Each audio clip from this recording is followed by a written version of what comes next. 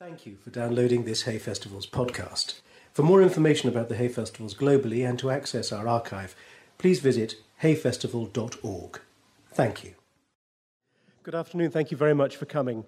You will all be familiar with Churchill's old adage that democracy is the worst possible system of government except for all the alternatives.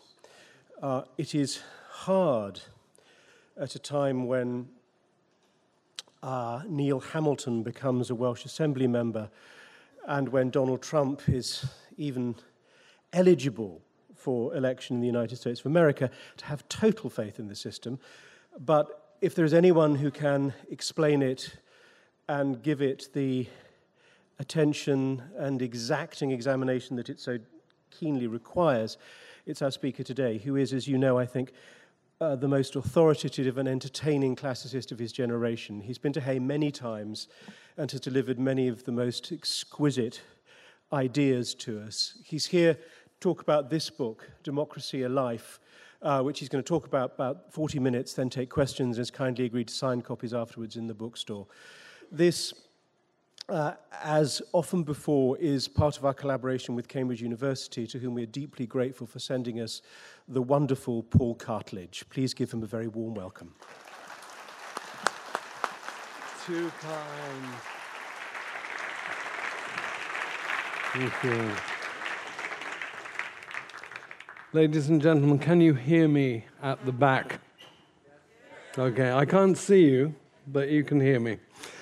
Thanks to Peter, I'm enormously indebted to him for organizing, for stage managing what surely is the world's greatest literary festival.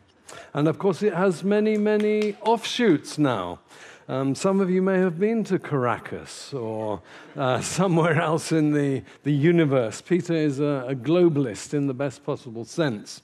As he correctly said, this is part of the Cambridge series, and I am number 13, which is lucky for some, and I hope it's going to be lucky for us. I also am indebted, I actually started my academic life on the other side of that Oxbridge divide in Oxford, and the book that Peter showed you is in fact published by the Oxford University Press. So I thank all the members of the press who are responsible for it being published. That's to say, my editor, who actually is based in New York, Stefan Vranka, and more close to home here, Kate, who has been looking after all the Oxford Press authors, of which there are, I believe, 3 speaking at this very moment. So there's a kind of rivalry, intense rivalry going on within the press. And finally, and much the most important, I have to thank you for coming along and, of course, maybe just postponing, but maybe possibly giving up your lunch. And I hope that after 35, 40 minutes, you won't think that you have entirely wasted your time. But I am going to ask something in return, which is that we enter into a good ancient Greek word, a dialogos, a bit of a dialogue, a bit of an exchange and interchange. And, of course, if you want to do a Donald Trump rant, that's fine, but I probably won't respond to that. If, on the other hand, you wish to utter platonic certainties, then I probably won't respond to them either, and I'll explain why later on. So some medium term between Plato and Trump would be extremely, extremely acceptable. So you see on the screen, I've said 10 things. Of course, you should know hundreds of things about democracy in ancient Greece. If anybody has the interest or the enthusiasm, I have a little handout in the old-fashioned sense of actually a bit of real paper, not on your smartphone, not merely an email attachment or a PDF. And I have a few copies of those which I will take over with me when I go to the bookshop afterwards if you want a souvenir of what I have said, or if you want, in a way, a précis of at least one part of the book, then that might serve its turn. So let's hope that I can get the technology working all right. There is the cover of the book, in its US guise. Now, normally, I'm being horribly crude here, and I apologize to any American citizens, but normally speaking, Hollywood, the kind of glitzier presentation, the Madison Avenue approach to getting something out there in order for something to be bought, is more of an American thing. And so you would expect the cover of a book published in the States to be rather more gaudy than the book published with a dust jacket in Oxford, England. As it happens, the exact reverse was the case with this publication. So what you see is a 1853 German watercolor painting, remembering that Greece is the first country to revolt successfully, to gain its independence from the Ottoman Empire, only to have thrust upon it by what were then called the Great Powers, a constitution which had at its top a monarch, and not just any old monarch, but a Bavarian one called Otto, or in Greek, Othon. So he brought with him from southern Germany an entourage, including a beer maker, obviously, a vintner, and this attracted also a number of Germans who were of an artistic bent. So this gentleman, 1853, imagined the scene, a primary scene, absolutely basic to what constituted ancient Greek, specifically Athenian democracy. That is, in short, government by mass meeting, or as we would call it, using a Latin word, by referendum. Pericles wearing a helmet, which he's said to have done regularly, and there were jokes made about it, even in peacetime, and it was alleged that his head was a peculiar shape, and therefore he wore a helmet to disguise the shape of his head, whether that's true or not. He's standing on what in Greek is a bema. Just anything you step upon is a bema. In Latin, a rostrum, which was from the beaks of ships, which the Romans had defeated, and they brought the rostra, the beaks from the ships back, attached them to the speaker's podium, and that is a bema in Greek. And he's holding forth with the Acropolis, the high city, in the background, most famously, of course, the Parthenon, with which he was personally intimately connected in this sense that he sat on the committee, the, if you like, managing committee, which managed the finances, made sure that public money was spent wisely and well, and did so with immense efficiency, because construction began in 447 BCE, and was completed within 15 years, 432 BC or BCE. One of the most enormous constructions then, and indeed since. It's rivaled by one in Sicily, and if you've been to London recently, you'll know that there is an exhibition on at the BM where Sicily features. It's partly ancient Sicily, partly high medieval Sicily. You will also know that a certain number of marbles from that particular temple are extraordinarily still in the British Museum's Duveen Gallery, despite the best efforts of such persons as myself. I confess I am the Vice Chairman of the British Committee for the Reunification of the Parthenon Marbles.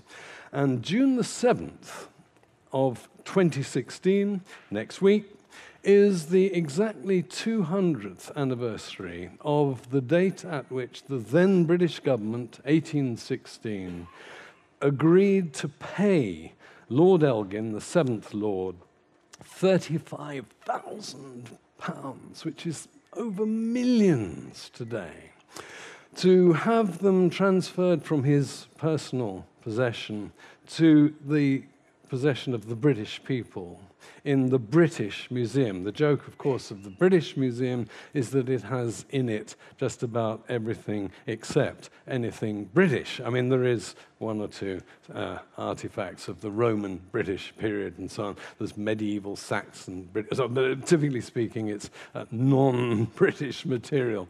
At any rate, there's a little conference going on at the Senate House next June the 7th, at which I, among others, will be speaking. And I'm going to be talking about museums as such. And some of you may be fans, or you may just listen to In Our Time. And not this week, but last week, there was a program on the Muses. And our word museum comes from originally a shrine to the Muses, and the most famous one of which was at Alexandria in Egypt. But enough of all that. Let's go back to democracy.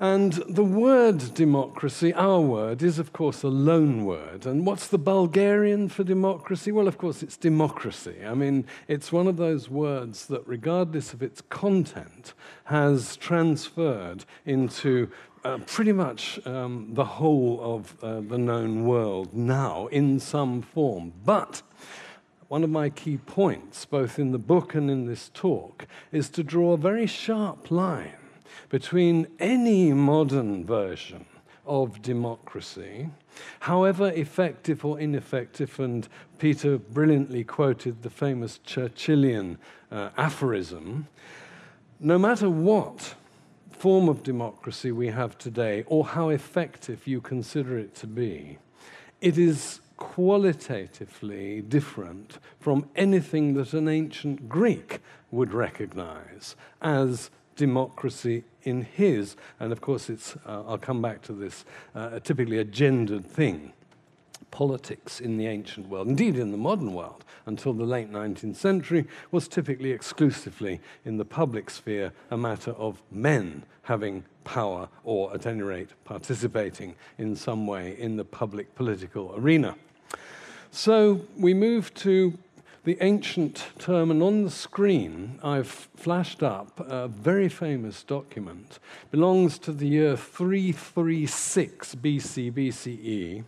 The Athenians, and it's put up on the Athenian Acropolis. This is a stele with a document relief, and it depicts the patron goddess of democracy. It's not Athena up there, that is Demokratia. And because the gender of the noun, demokratia, is feminine, of course she is a goddess, not a god.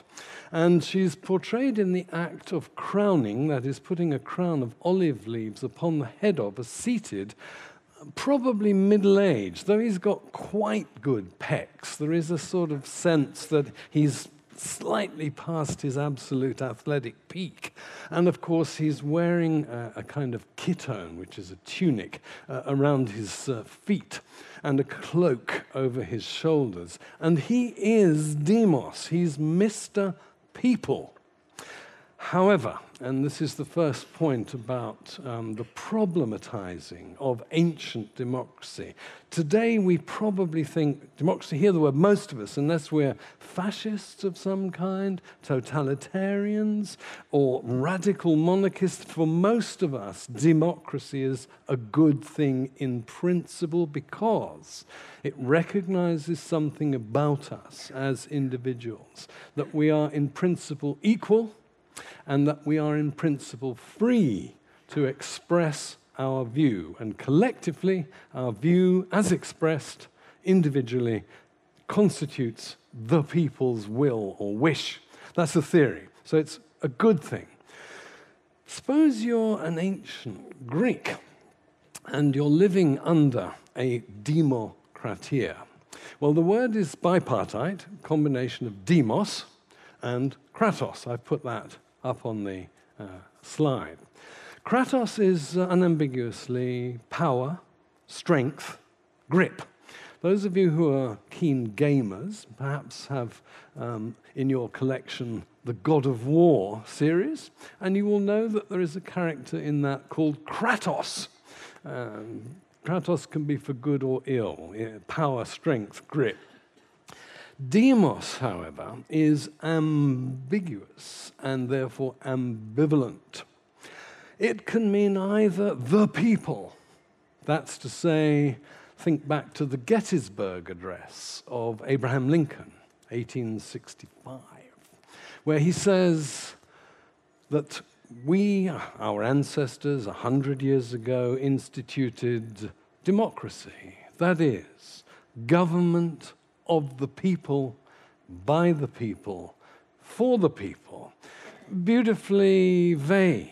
If you happen to be black and you had been born in Africa and you had been enslaved and you were working on a sugar plantation or a rice plantation, you might not have the same sort of uplifting feeling swelling as you hear Lincoln's words as if you were a white, male, householding American.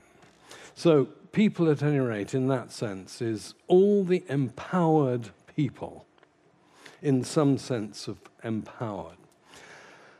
Suppose, on the other hand, you take the other view of demos, and this is where it becomes much more, what shall we say, fraught.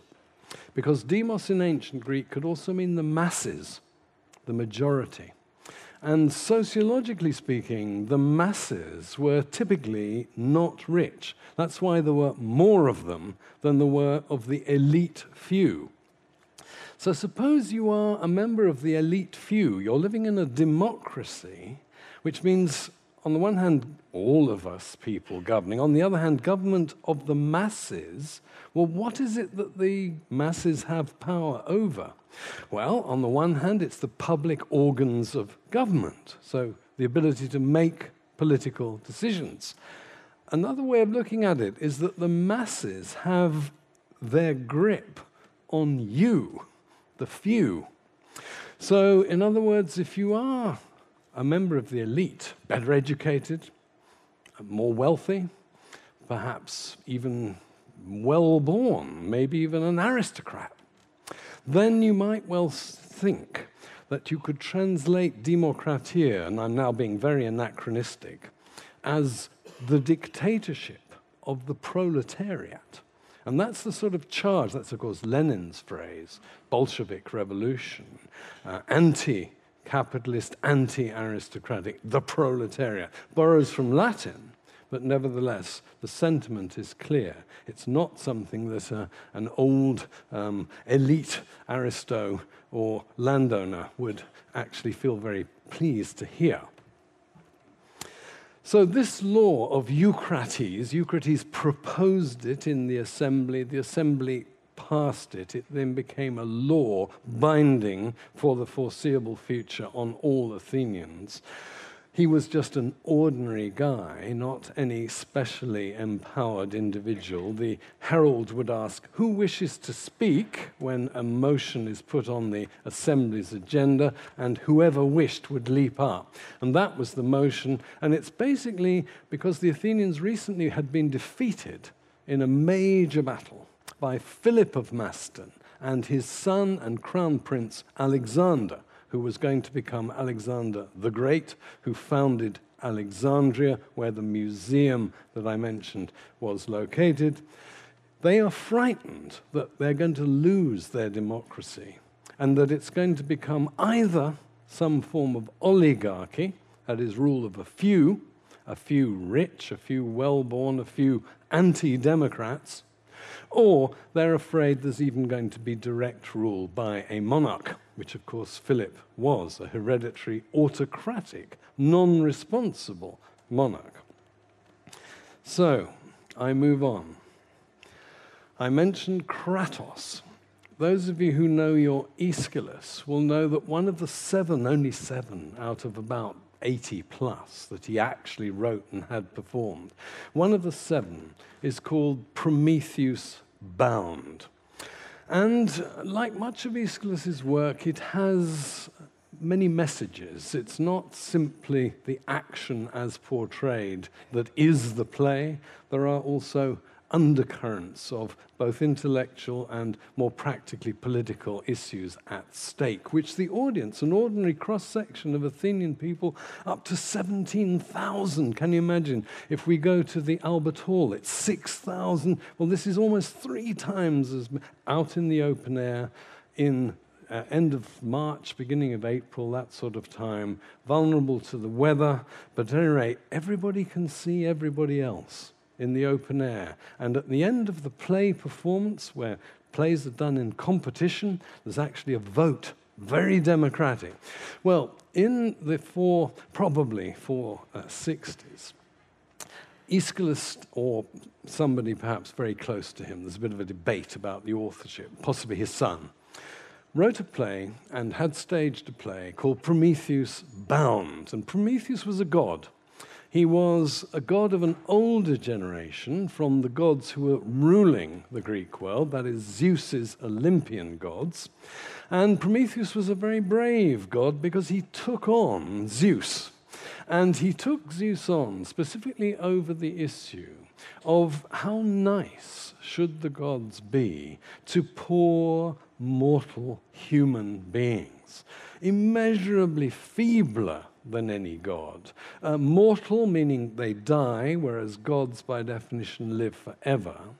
And one way of looking at the ancient Greeks' gods is to see them as larger Greeks. So as they represented them in human form, anthropomorphic, but on a gigantically bigger scale. So we have a clash of it's not titans, but Prometheus was a titan, Zeus was not. His dad was, and Prometheus takes on Zeus, and Zeus wishes to deprive us humans of fire. And without fire, we can't cook, we can't use light, we can't keep warm in the winter, we probably starve and die. And that apparently is what Zeus wanted.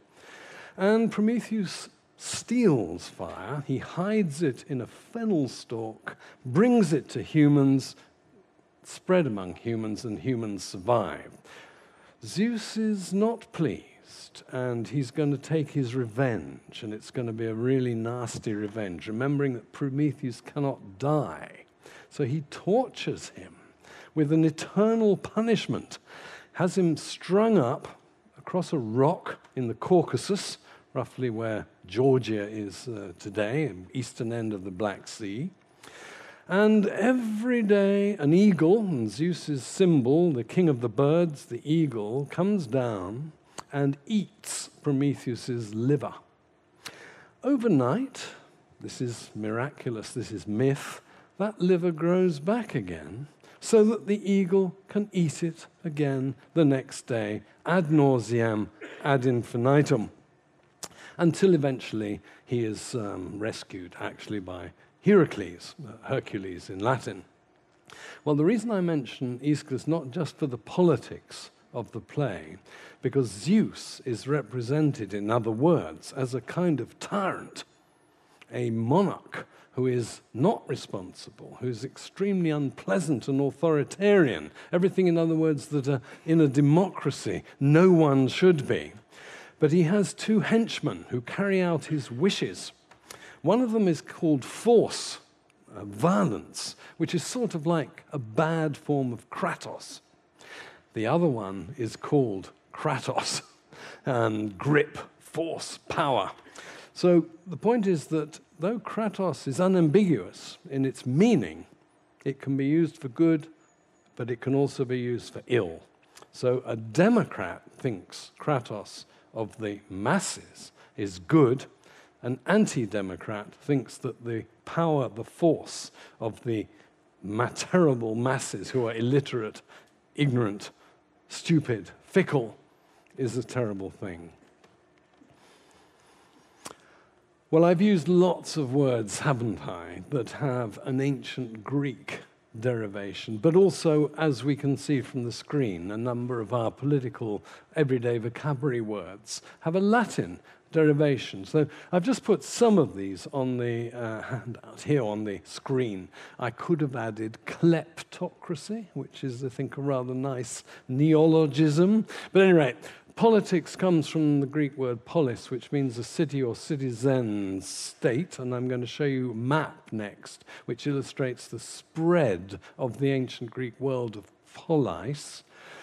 Anarchy, archy bit as in monarchy, polyarchy, all sorts of words with archy means rule. So the bit at the beginning is alpha privative, not rule, no governance, so anarchy. Aristocracy, well, the crassy is the same as in democracy, but the aristoi are the best. And why are they the best? Well, because they think they are, because they're richer, cleverer, more beautiful, all that. Monarchy, monosole, single, rule of one person. Tyranny, not a Greek word originally. So just as we've borrowed democracy from the ancient Greeks, the Greeks borrowed tyranny from a neighboring people, the Lydians.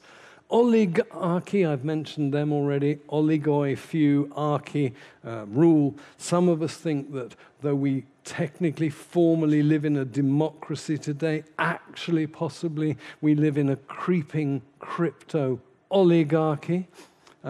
Discuss.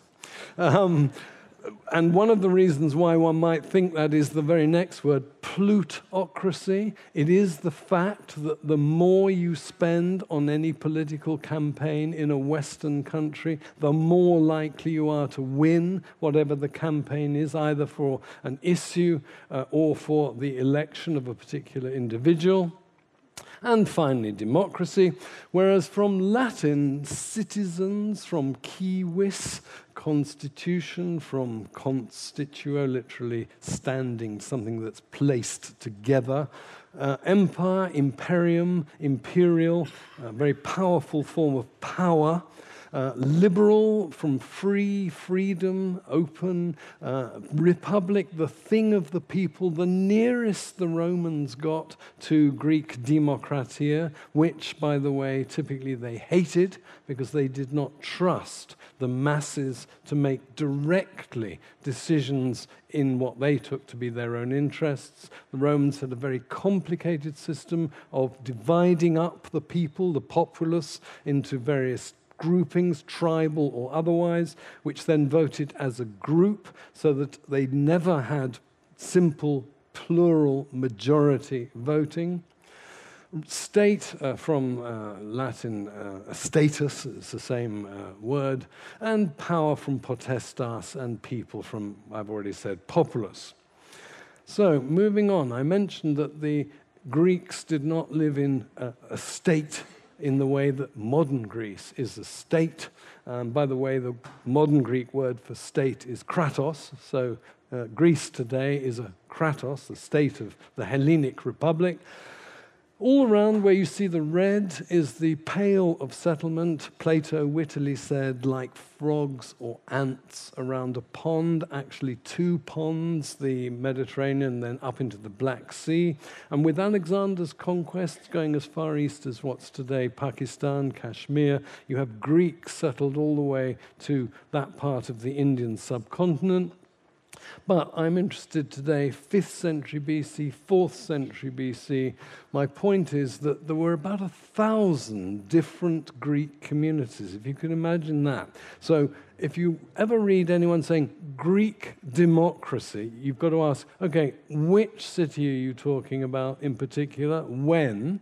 And secondly, you've got to ask, what do you mean by democracy? Because there are various grades. Aristotle, who is our guide in this as in many other things. He wrote a work, or they were lecture notes, worked up into a written work called Politics, Matters Concerning the Polis. He distinguished 4 grades, 4 different subtypes of democratia, ranging from the most extreme to the most moderate. And the most moderate, the least democratic, if you like, was the most like the most moderate form of oligarchy. He saw it as a kind of continuum from on the left, extreme democracy, on the right, extreme oligarchy. And Athens, if I can get this thing to work, is, of course,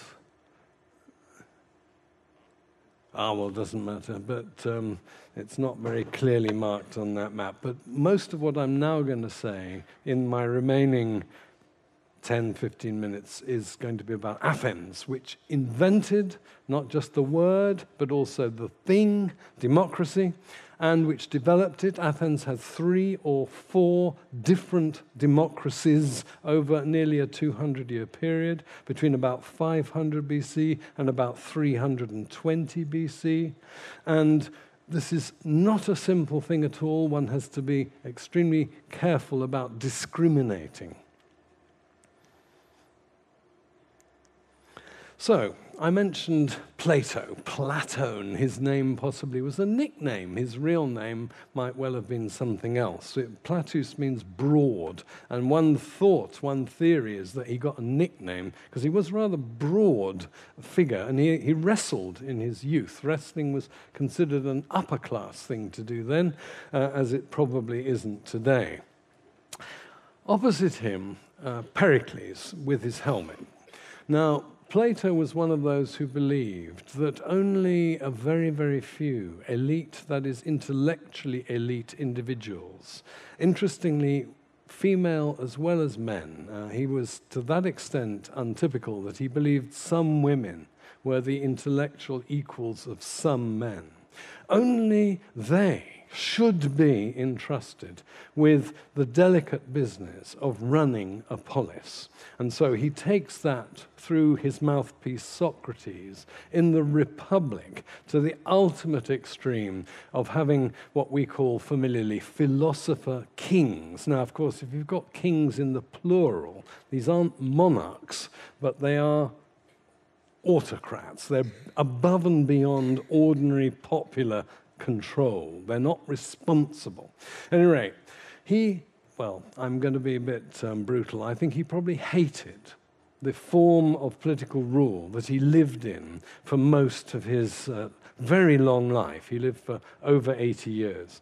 And he experienced revolution, major defeat in battle, and he desperately wanted to cure what he considered to be the ills. He used a medical metaphor of cities, and he saw the only possible cure for the, ills such as, revolution, expropriation of property by masses from the few, political assassinations, and so on and so on. He saw as the only remedy for that the somehow imposition of a very rigid authoritarian intellectualist regime of philosopher, that is, who believed in Plato's philosophical nostrums, philosopher kings.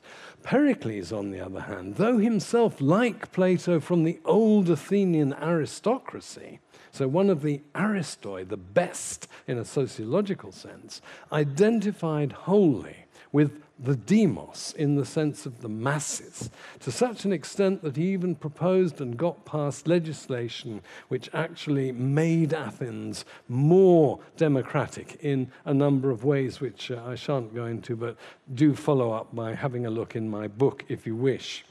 So here are polar opposites. Democracy was not something the Athenians, you could say, automatically knew what it was and agreed on it, and it was not a problem. It was. And debate, dialogue is of the essence of what it was to be an ancient Athenian citizen in the theatre, in the assembly, but also, and I'm going to come on to this, in the law courts.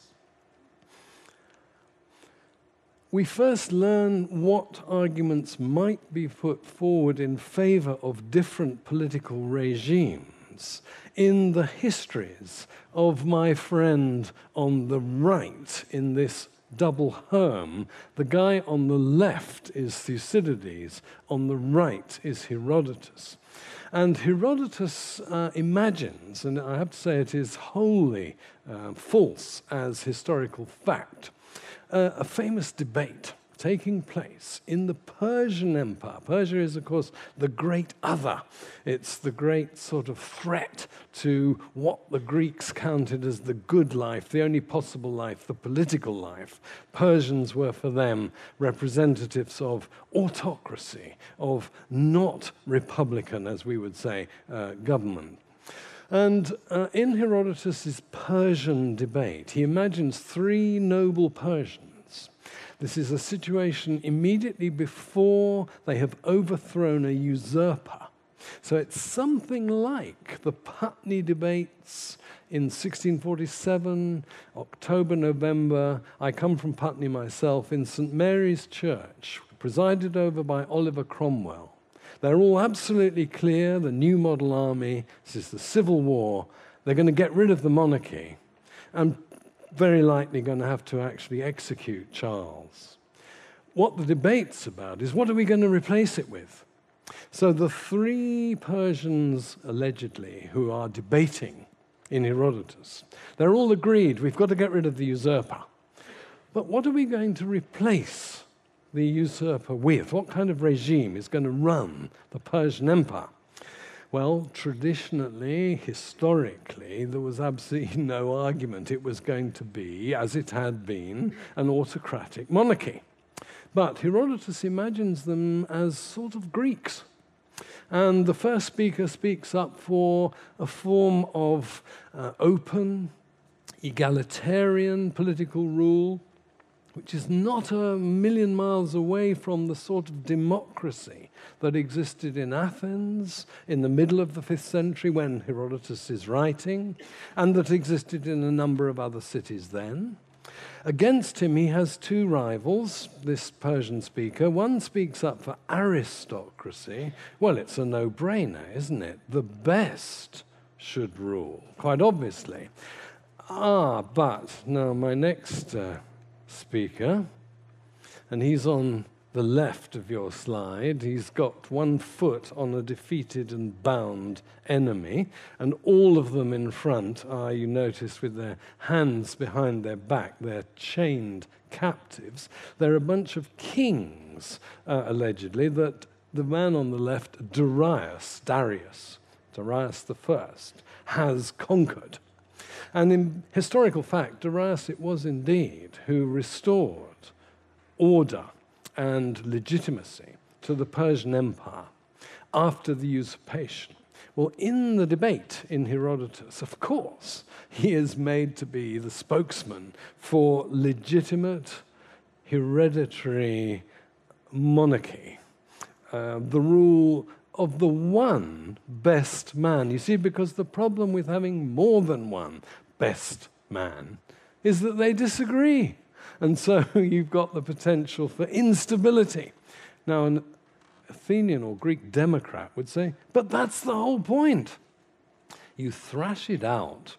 You hold your views strongly, weakly, strong or weak views, and then you have a vote. That's what the will of the people is. That would be anathema, good Greek word, to a Persian. So, back to the Athenian democracy. We've looked at the assembly. I should add that in the period in the 4th century BC, time of the law of Eucrates, the assembly met every 9 days. Every item on the agenda on which there was a vote taken would register the decision, the vote of the people. That was what the Athenians decided would be the policy of the state, either a general issue or a particular issue. So they had, as it were, a referendum every 9 days, if you can imagine that. 6,000 plus trooping up onto the Pnyx Hill just below the Acropolis, open air, listening to discussion, argument, and then voting. Suppose the vote was taken to make a law on impiety. What counts as being disrespectful to the gods and goddesses of the Athenian polis? And I choose that because perhaps the most famous political trial, and the Athenians didn't distinguish between trials that were and were not political. In principle, all trials, if they were public, were political. In 399 BC, Socrates, that's the real Socrates, not Plato's Socrates, was put on trial for impiety, not recognizing, not properly worshipping the gods and goddesses, whom the city of Athens science recognizes and worships. Secondarily, he was accused of, in effect, a kind of treason for corrupting the young, meaning that was code for particular young men who then went on to espouse anti-democratic opinions and even to revolt, to rebel, even to bring in the Spartans and therefore overthrow the democracy, which had indeed happened in 404 BC. Well, suppose you were enrolled as one of the panel of jurors. Once a year, there'd be a call. Who wishes to serve as a juror for the next year? It's paid enough that if you are called, you would be compensated sufficiently with a payment so that you weren't out of pocket from not working that day. Courts met on roughly every other day in the year on average, so between 150 and 200 days. You were issued, when you went on the panel, with a bronze, you can see at the bottom, token. And you roll up, you show your token because you therefore are on the panel. You're given then, when you're assigned to your court, the ballots for either guilty or not guilty, and they're stamped with a legend which says public vote, vote of the people, dimosia psiphos. And our word psiphology comes from the ancient Greek word psiphos, originally a pebble. And so, since that was a kind of voting token originally, it becomes used generically to mean any voting token, actually bronze and actually quite carefully made. And so this is just as much being democratic, doing democracy, to sit in a law court to judge whether or not Socrates was guilty, as charged, of impiety and treason, as it was to go to the assembly and vote on the law of Eucrates.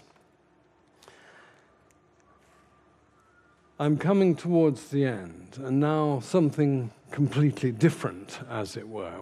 I've already dealt with Persia to some degree, and that's very different.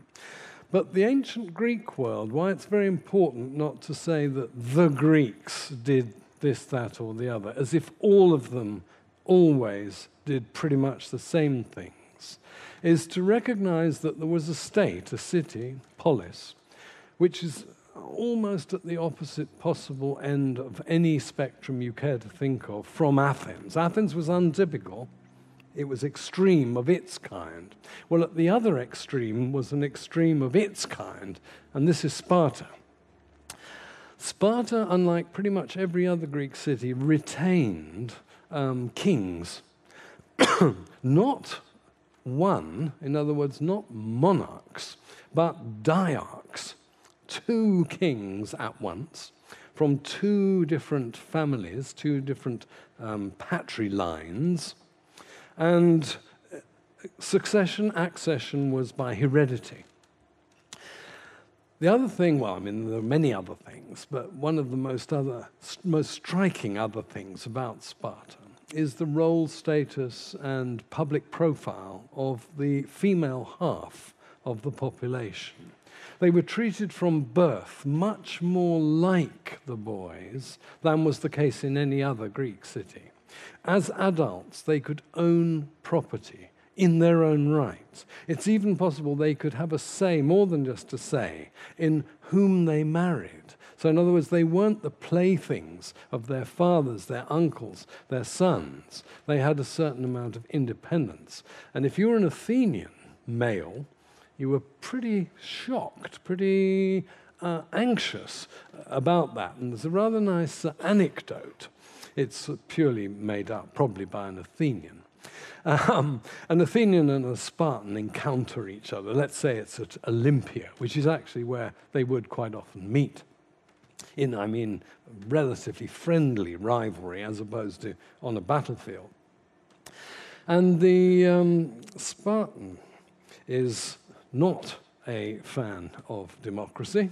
The Athenian is a good democrat. And he asks the Spartans, why is it that we have democracy, which of course empowers all of us to decide our own fate? we have democracy. Why do you not have democracy in Sparta? Spartan replies by not answering the question. He's a very good politician. He says, we will introduce democracy as our political system just as soon as you Athenians introduce democracy into your own homes. In other words, they were raving male chauvinists, which is the case. And legally speaking, an Athenian female was never adult. She was always, in law, sub-adult. In other words, had to be spoken for, looked after by her nearest male relative, who was also her guardian. Well, I'm introducing you here, penultimate slide, to a very remarkable Spartan woman. She's called Kyniska, which means something like puppy, little bitch, if you see what I mean, in the purely canine sense of bitch. Victorious with a chariot of swift horses, I have erected this statue. Lost, that's the statue base. And she preambles that with kings of Sparta are my father, that's Archidamus II, and brothers, Agis II, Agesilaus II. I declare myself, she was no shrinking violet, the only woman in all Hellas, that means the Greek world, to have won this crown. And this is actually from Olympia. If you go to the Olympia Museum, you can see this as you enter the wonderful museum. And the statue's gone, long since gone. But this is as un-Athenian and undemocratic a document as you could possibly hope for. Likewise, my final image is as undemocratic in a different way as you could possibly hope for. It comes from Ravenna, Italy. It's, of course, representing a Byzantine emperor who was a ruler, an autocratic ruler of a theocracy, early Christian orthodoxy, Catholic orthodoxy. His name is Justinian. And the reason I put him up here is that the word democracy, demokratia, still existed in the ancient Greek or early Byzantine world of the 6th century CE or AD. But by this time, the word could be used to mean riot. In other words, anarchy, the exact opposite of what a good law-abiding, let's say law of Eucrates abiding Athenian democrat of the 5th or 4th century would have recognized. So, to conclude, and we've got about 12 minutes or so of discussion time left, two, not exactly lessons, but two things I draw from what I've been saying. First, the past, as L.P. Hartley put it in The Go-Between, is a foreign country. Democracy we use, demokratia the Greeks used, but they are very different animals. And secondly, second point, the word demokratia in antiquity went down and down and down, largely thanks to the Romans and then the Byzantines, who called themselves Romans. They hated the idea that ordinary people could directly determine their political fate in mass meetings and mass juries.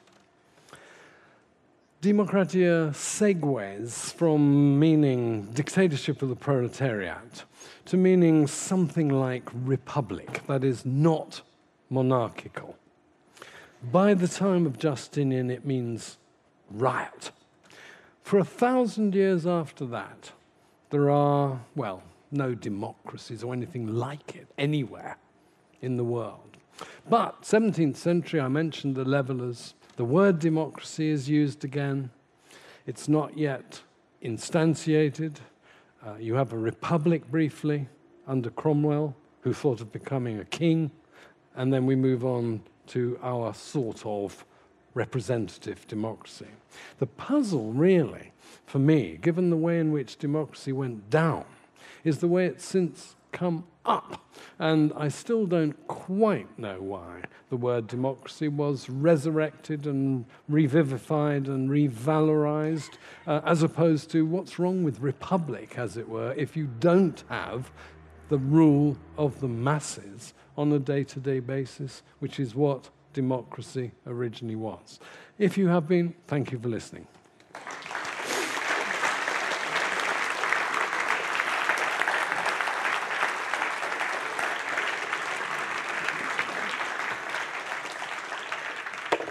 So I'm told there are.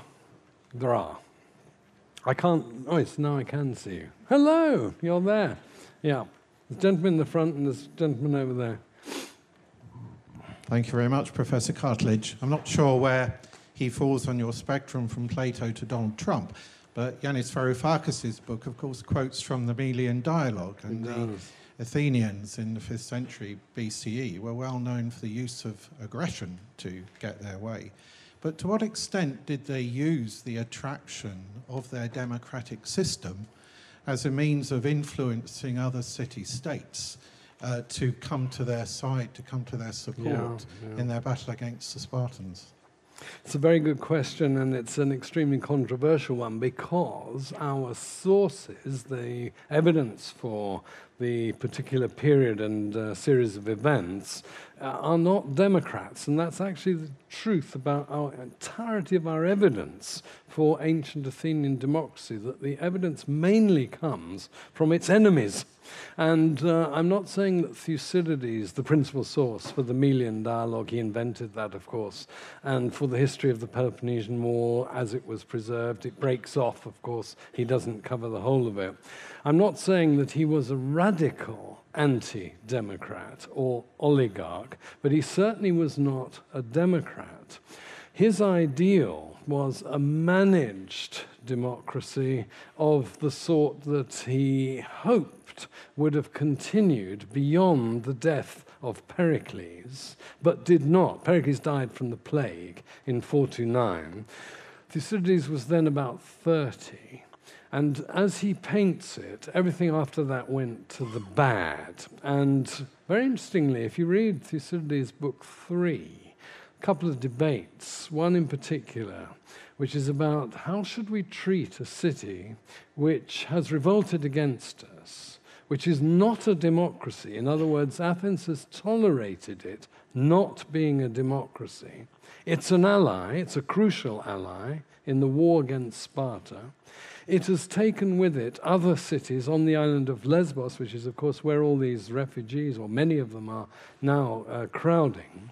How should we respond? And one of the two main speakers is Cleon, who I tend to think of as the nearest ancient Athenian equivalent of Donald Trump. And he starts out by saying, you Athenians, you're very good at listening. You're no good at doing anything. Come on, you guys. We've allowed this city to be an oligarchy. It's revolted in league with Sparta. There's only one obvious response: total crushing of it. Well, the first day of the debate, and this is quite interesting, it's one of the few occasions when we know that a single issue occupied more than 1 day's debating. Of course, it's in high summer, so the day is long. So this is many hours. Anyway, they, on the first day, decided to do what Cleon recommended, which was, on the one hand, of course, send in the gunboats, overthrow the regime that's revolted, put down the revolt, replace it with a democracy, confiscate the territory, the land of the people, the rich who had led the revolt, distribute it among the Athenian people, kill many, many of the ringleaders. Overnight, there is a kind of, one can imagine them, on the one hand, going home, perhaps, telling their wives what they've decided, with the implications for killing of mothers with young children, all that stuff that's brought out. You mentioned the Melian dialogue. Also in the public taverns, in the city centre, gossip, late into the night. Anyway, the decision is made to reconvene the assembly the next day. This is almost unprecedented on the same issue. And the guy who is the most influential on the second day, Thucydides represents it as if it's a single debate, with two going head-to-head, but actually it probably didn't work like that. Says, look, we've got to be prudent. Most of the masses in all the cities of our empire, whether or not they are in democracies or oligarchies, but as it were, ordinary people, support us against Sparta. And for one reason, because Sparta's not democratic. That's not the only reason they support us. There are economic arguments as well as political. What's this reminding of us? The referendum, all sorts of emotion. It's not ever a simple question. At any rate, he says it's prudent not to take Cleon's drastically rebarbative and revenge line, because that's just going to alienate not only the people who are already alienated, the oligarchs, the upper classes, who don't like us anyway, but the masses who previously had thought we, the Athenians, discriminate between the masses and the elite in favor of the masses. And yet, now it gives me pause, I have to say. The Athenians moderated their treatment. They put down the revolt. They did confiscate land from the ringleaders. They did redistribute it to the Athenian ordinary people. But they also, according to Thucydides, if his text has been correctly transmitted, put to death some 1,000 of the people of Mytilene. And that strikes me as an awful lot, because most Greek cities were quite small. You're talking about 5,000, 10,000 citizens max. Athens is quite extraordinary, 30 to 50,000. This is a very significant proportion. I suspect not just the ringleaders, in other words. So more concession was made to the Cleonian view. But you see what I mean, that nothing is ever quite simple. Thank you. Hello. Sorry. Yeah, far away. I'm up here. Thank you for that talk. It was really informative. And I was interested to hear you mention Plato's Republic. And it just kind of occurred to me, in what ways do you think that this could be applicable or non-applicable to today's political system? Because it's obviously not similar, but we can still learn a lot from that. Well, yes, except that, I don't think Plato was, in that work, being deliberately practical. In other words, he was setting out his stall. What is it that politics is about? What should it be about? Who should rule? And on what basis should they rule? And the answer that's given is sort of up in the air. Socrates is made to say something like, well, let's imagine as a thought experiment that we went this way. However, Plato couples that theoretical side, which is, I think, what mattered most to him, with extremely caricatural accounts of actually existing regimes, and he sketches out a downwards trajectory from the nearest to his ideal, which is of intellectual monarchism of some sort, through aristocracy, oligarchy, democracy, tyranny. And democracy is the least good, or the most bad but one, the worst being tyranny, that's to say the exact opposite for Plato of the all-wise, all-intelligent, single, authoritarian, obviously, ruler. So the Republic, if you want to look for, in the ancient world, a work which sketches out, in fact, in quite a lot of detail, some sort of plan, some sort of blueprint, as opposed to a theoretical discussion and a caricatural denigration of actual situation, you have to look to Plato's Laws, which is a dense, long work of his old age, not perhaps Plato at his crackling best. But, interestingly, it culminates exists in the thought that there should be orthodox beliefs. This is very un-Greek. The Greeks did not have the notion of a right way of thinking about the gods that's exclusive, that if you don't believe it, you're committing heresy. But actually, Plato sketches out a kind of proto-theocracy, and anybody who doesn't believe in or doesn't act as if he believed in the norms and nostrums of the state should be executed. Just simply like that, on the grounds that they're, in effect, atheists. So it's a rather extreme but pragmatic and theoretically applicable political program, which the Republic doesn't actually offer you. Yeah, and then if you can get the mic from somewhere. Yeah. Sorry, hang on. That gentleman, is it a gentleman? I can't see. But don't worry. No, please, far away. I'd like to go back to your slide, which you headed the law of Eucrates, and stated that Eucrates was a genuine chap. Doesn't it translate good law? And I'm wondering whether that Steely and that whole concept was actually somebody's idea of what the good law at this stage should be, and it was just not a euphemism. Yeah, but I see what you're saying. There's nothing odd about the name. Democrates, we know people called the Democrat. This means the good Kratos, the man who exercises Kratos well. It's a thoroughly standard Greek name. It's nothing in the name that arouses the suspicion this is purely an ideal notion. The content of the law, remember, it's a specific thing. It's an enactment about what you do if anybody threatens tyranny, what you do to them, what the Areopagus, which is one of the two councils of Athens, may or may not do. It's quite prescriptive, it's quite detailed, very pragmatic. This is a law, it's not a theoretical treatise.